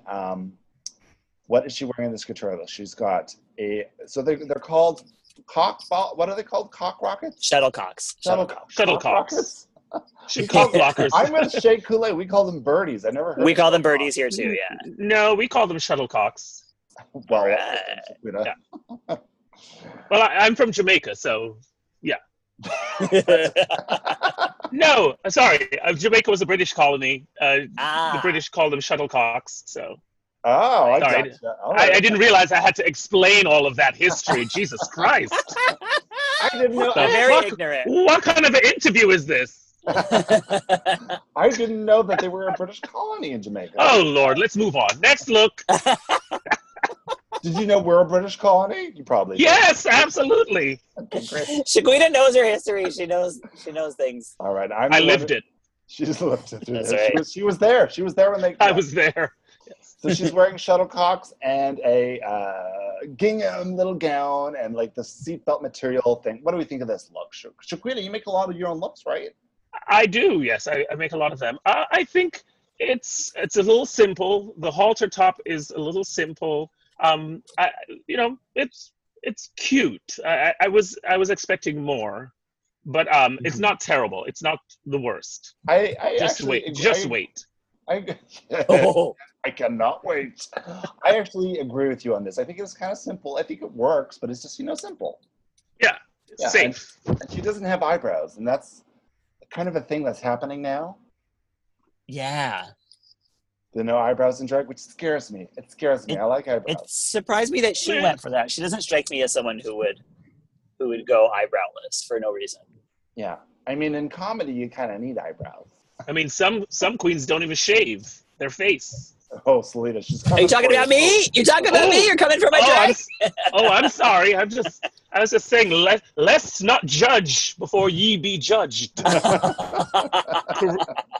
What was it called? Kuchinthians 1 verses 6. I don't know. We don't know Bible. This is Squirrel Talk. Girl, I clearly don't know the Bible either. Just call it Coochie. Coochie 5.9. So here comes Jujubee. She's giving us a ginormous sun hat. This is like a 5x5. And then she's got one shoe that's not done up. And then she's got her famous potato salad with raisins. I think her strap popped on her shoe. I don't know if that was intentional. I feel like she started walking on the runway. And it snapped. It just popped. Yeah. She's so funny. She's just so naturally funny. Anything she says is going to make me laugh. Yeah. Also, her look, other than the hat, it is very simple. I mean, it's fitted and, hee haw, but this, I'm not gagging. Jujubee's known for some simple looks. Let's be honest. Yes. But for me, this is a step. She's about the body. She's about the body. The body is on point. This hat is giving me the drama that I could use, and I'm okay with it. Exactly. I'm okay with this look because of the hat. If there wasn't a hat, I would be very bored. Absolutely.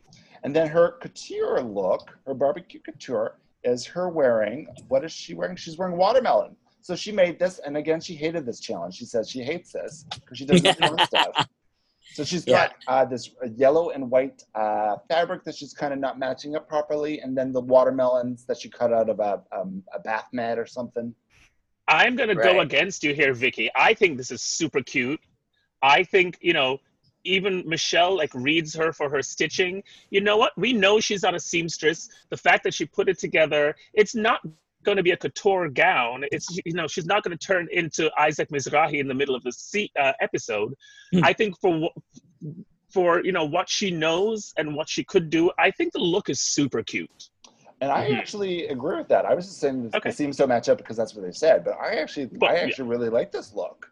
And I like the wig that goes with it, and I think she did a great job considering it's Jujubee. Exactly. Yeah, I like it too. I think she's adorable. I think she'll always look cute. Yes. Yeah, and I thought she's very funny. You know what? She's very, very funny, and I liked her little monologues. Yeah, she's so smart. Yes. She is very smart. I think that's a good way of putting it. Smart humor. Yes. And then here comes Blair St. Clair giving me my Saskatchewan sister realness. I'm from the Northern Prairies. I don't know if you knew that, SHEQUIDA. Are you? Yes. Oh. I'm as back hill as they get. Oh, I do like a back hoe. You found her. You found her. So Blair is wearing a mullet with this she's giving us that Daytona, like a racetrack, NASCAR. I love it. I loved it. And she's got these stick-on tattoos, sleeves on her arms. I don't know how she did that. Yeah. I think it's just a shirt. I think it's her skin. She put the tattoos on her. Okay. I mean, they have fake tattoos. You know that, right? I know, but then she has to change, SHEQUIDA. Where did they go? It's called editing, bitch. Learn it. Jesus Christ. It's a 3-hour episode. You're going to have to edit this motherfucker. I love how SHEQUIDA's just getting angry. I actually think it's a sleeve, but don't quote me on that. I think it's a stick-on tattoo, and I'm sticking with that. Okay. Let's get a vote. Let's get a vote online. What do you guys think? Break the vote. All right, that's right. Yeah, you let us know. Let us know. Is it a sleeve or is it press-on tattoos? And then her second look is kind of this little mishmash of fabrics that are swafting around her, like she's in a tumbler, a dryer tumbler. God. What do you think, Rita? Give it to us raw. Unfortunate. I get what she was trying to go for, and she's calling it high fashion. And unfortunate. It's sad because I think it could have looked very Versace. Yeah. But instead it looks like clothes hanging on a line. It does. It looks like fabric hanging on a clothesline. And it looks when you have that long, lean body and that straight body like she has, and there are no curves, there's nothing for it to hang off of, and it doesn't work for me. But I love her. Yeah. Right. She's otherwise a pretty good stylist. I like her hair. They rid her for her hair, but I really liked it. Yeah. Sometimes these critiques they give, I feel like they just have to do something because they're nitpicking. Like her hair. Oh, it's too dry. I was like, oh. Well, if you have me stand on the lights for 12 hours, what do you think is going to happen? Man. She did say it started out wet. I think I actually don't hate this look. I think if there was more other people in the competition, I'd be like, oh, it's fine. But I think because they're only in the top 5 now and there's 5 of them, I think for me, it doesn't stand out to what the others did. That's all. Yes. Yeah. So that was Blair, and then here we go into SHEQUIDA giving us, of course, SHEQUIDA. Mm-hmm. Sounds familiar. And she is wearing a Oversized T-shirt. R.I.P. Grandria, which is from her season. It was a character she played on her season. She's got a bag of chips. Yeah. Okay. I think she's fine. Again, I don't know really how to. I don't know. The chips were called Cheetos, no? She called them Cheetos?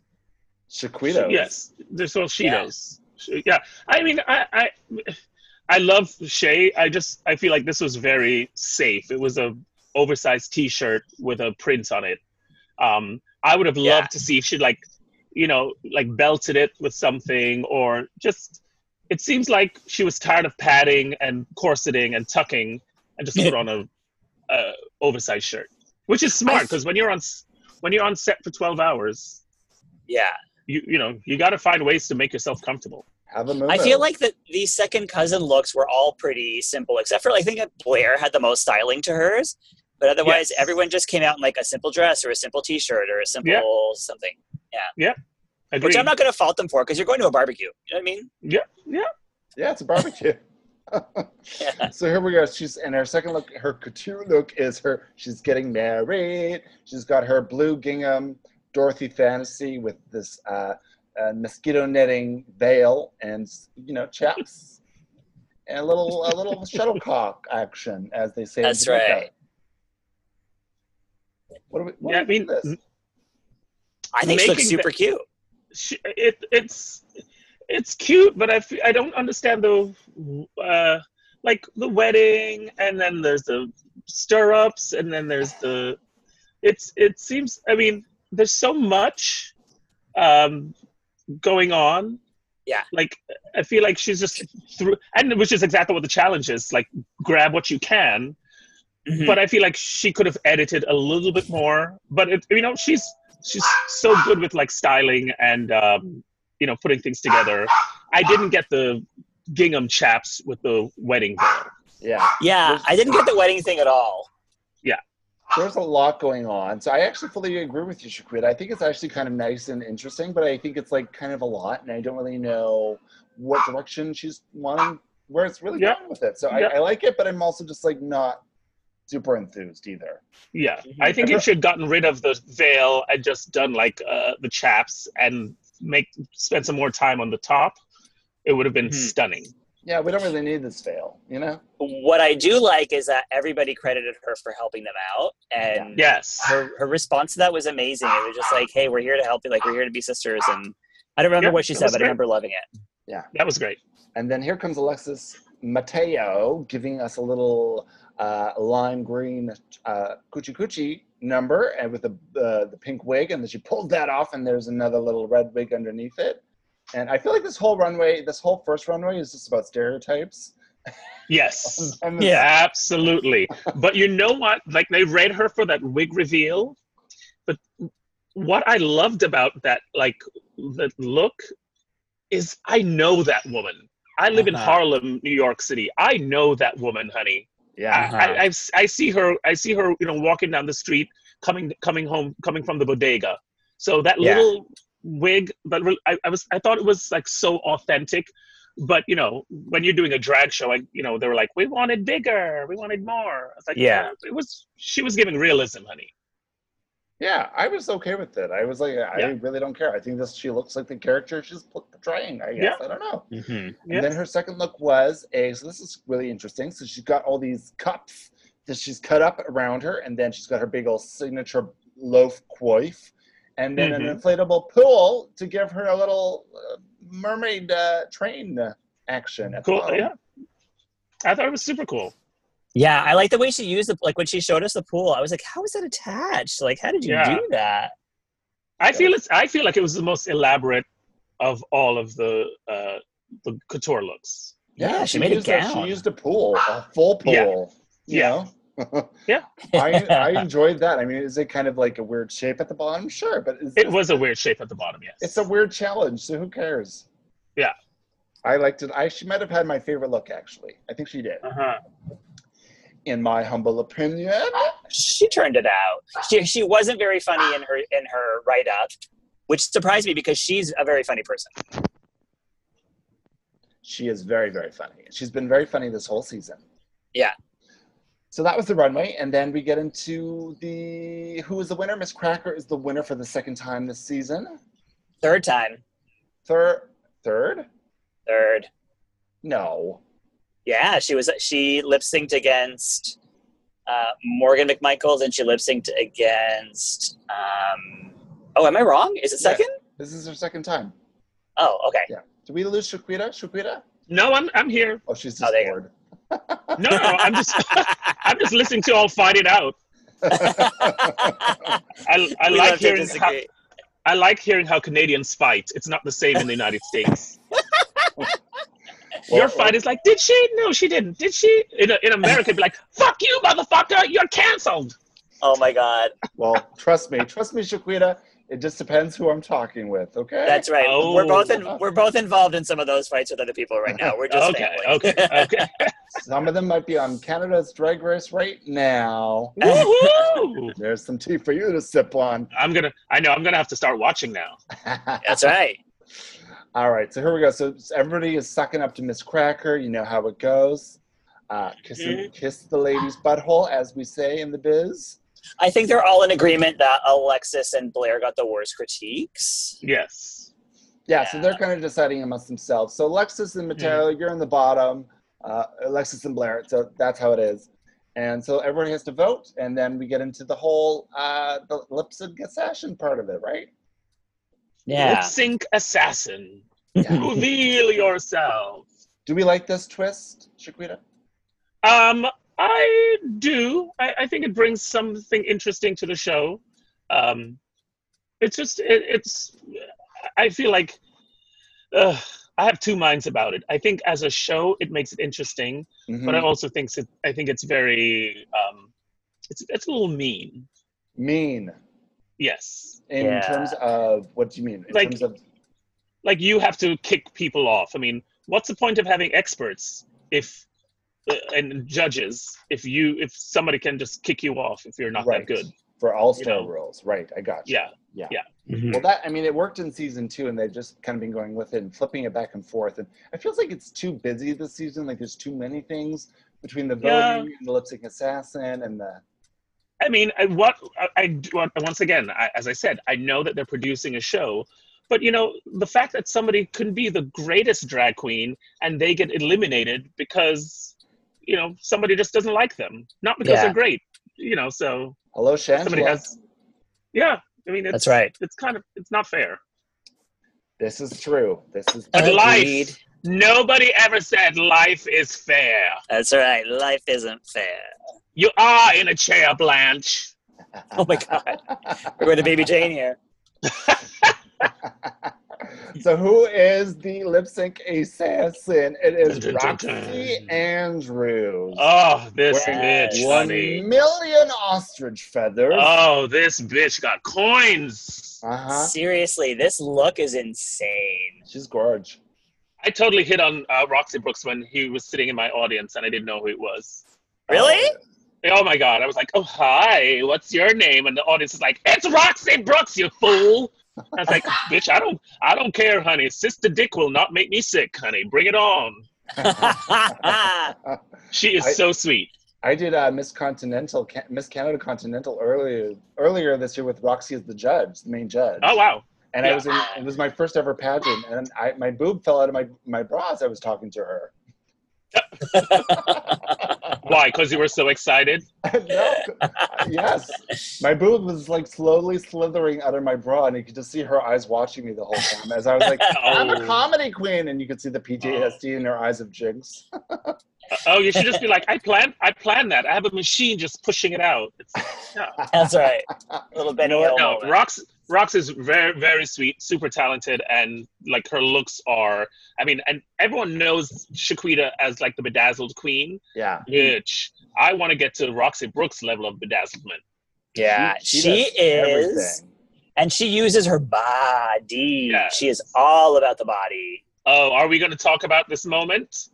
Oh, yes, we're going to talk about the moment. Let's get into the lip sync. So what are they lip syncing? What is it? It is. Who cares? Ariana Grande. I forget. Ariana Grande. Yeah. So the Cracker still doesn't have eyebrows. But you need to let that go, Vicky. Vicky has a thing with eyebrows. Listen, I can be hateful. I can be hateful about eyebrows, SHEQUIDA. Give me this one thing. Okay. Are you not wearing eyebrows now? Is that the problem? No, it's not the problem. I'm just saying, we all have our thing, and I'm just saying, be very careful. Don't throw stones. Don't throw stones when you live in a brick house. One of these days, Vicky's not going to wear eyebrows, and we're going to come for her. Don't talk about my face as a brick house, SHEQUIDA. How dare you? You got it. Okay, you finally got one. Dun, dun, dun, dun, dun. You win a car. So here we go. So we're getting to the lip sync, and Roxy does several reveals. Yes. She does, and the first one, when she did it on that beat, that was fucking fire. That was great. When she pulled that coat on the stunning. Yeah. I mean, but even the hair with the color of and those boots, and just girl, fire, stunning. I mean, she makes her own wigs. Yeah, it's what's odd? Like, she wasn't really doing very much, but I couldn't take my eyes off her. Yeah. It's called charisma. You know what I mean? Yeah. And that's what I love about, like, a good drag performer. Sometimes you can literally, and as we said at the beginning of this 4 hours ago, is you can stand, if you can just stand and command people's attention, there's something, it's quality, that star quality that you cannot teach, you cannot fake, it's literally, and I was watching it and I was just like, what am I looking at? She's so stunning and powerful. Yeah, she's got that presence. She knows she looks good. She knows she looks good. Like it's just amazing watching her be able to command the stage, like you're saying, without having to do much. And confident, and she's wearing, like we said, her own body, and she's so confident in just how everything she does. That's Roxy. So, needless to say, Roxy wins this. Oh wait, we're not going to talk about the last reveal. What? Oh, the thick and juicy reveal. Oh, bitch! And that's the only reason I agreed to do this podcast. That, honey. I need to have this moment. Let us know. I need to have this moment to talk about it as a Jamaican man. When that moment happened, honey, I was like, "I'm sorry, my husband. You got to turn your eyes because I think I just popped one right here." Gorgeous. That thick and juicy, and then the body, and then she just did the little jiggle. I was just like, oh, you are perfection, Roxy Brooks. Roxy Andrews. Andrews, yeah. You've been calling her Brooks for the last 10 minutes, but I'm sorry, because you know what? There is another queen named Roxy Brooks, and she's my friend, and it's just too many Roxys. I gotcha. I used to work at the Roxy Andrews, Roxy Brooks. Meet me at the Roxy. We love Roxy. Is that a Canadian song? It's not. Is it? Don't know. But okay, moving on. Sing it. Don't sing it. You may have to pay for the rights. Yeah. Oh, true story. So Roxy is the winner, and she pulls out the lipstick, and whose name is on everybody's lips? Alexis Mateo. Bam! Was it her time to go? I don't know if it was. I really thought she had a strong season so far. She did. She had a very strong season. I feel like Blair, to me, would have been the next logical one to go home. But there's been so much drama surrounding Alexis that I understand why they were like, okay, your time to go. Yeah. I think that's the only reason, really, because I think otherwise she would have stayed.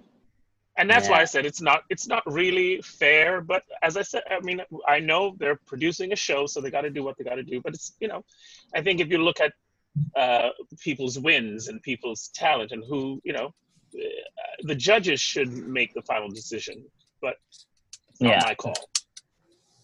Right. Well, we're getting close to the final 3, I guess, where the judges will be making. Well, we don't know. Sometimes they have a jury. Who knows how they're going to end this? I don't know. Yeah. I don't know what There's always a twist. There's always a twist, a little tilt. Who are you hoping for, SHEQUIDA? Who do you hope this season? Of course, SHEQUIDA.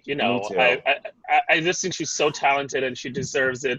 Whether she wins or not, I mean, she's just proven again that she is a powerhouse drag performer. Yes. Smart, sweet, talented. And if you ever get to meet her, her skin, bitch. What? Her skin. All that skin. The 2 people that I've ever met in my life with skin is SHEQUIDA and Kelly Rowland. Rowland. Yes, bitch. That I don't know what she does, but she just looks like butter. It's perfection. SHEQUIDA. You seem like you've got gorgeous skin, though. Do you not Girl, have, that is pancake makeup, honey. I am derma blended down boots. I like it. You know what I also heard is that a lot of queens didn't want to do this season because they knew Shea was on it. So a lot of people already, I've heard rumors that there was several girls that they wanted to cast on this All-Stars. Were like, if Shea's on it, I'm not doing it because Shea's and that just shows a sign of respect, that because people just respect how amazing she is, and she deserves it. So she does deserve it. This is true. So thank you so much for joining us, SHEQUIDA Hall. This has been amazing. Thank you guys so much for having me. So much fun. We've had a full sleepover. Oh my gosh. Truth or Dare. Truth or Dare. Makeovers. Always truth. It's amazing. Always truth. That's right. The tea. Always the tea, honey. Give us all your socials and where people can find you. Oh my God, you can find me on Instagram, SHEQUIDA Hall, Facebook, SHEQUIDA Hall. I think that's it. I don't have any. MySpace, SHEQUIDA Hall. Friendster. You can find me on the sidewalk in New York City. No bars are open here, honey. So get your sidewalk gig. But check out my show Thursdays, 9 p.m. Eastern Standard Time, Instagram and Facebook Live. I love it. We're going to check that out. And yay, thank you guys. Thank you so much for joining us, SHEQUIDA. It's been an absolute honor and pleasure to talk with you, and thank you for being so candid. And I do want to say, when we get back to some sense of normalcy and we can travel and come, I would love to have you guys come and be guests of my show in New York City. I would love that. It is a rite of passage. Everyone has to come through the SHEQUIDA show one time. I would love to go through your birth canal, SHEQUIDA. Thank you. Oh shit. Okay. Well, let me clean up a little bit, honey. And vice versa. You are welcome up here to perform on our sidewalks anytime. I would love to. It's an honor. As they say in Canada, thank you. All right. Welcome. Thank you, Squirrels, for listening. Remember to subscribe. You get a ding every time a new podcast comes out, and we will see you next week, Squirrels. So thank you so much. Bye. Bye, guys.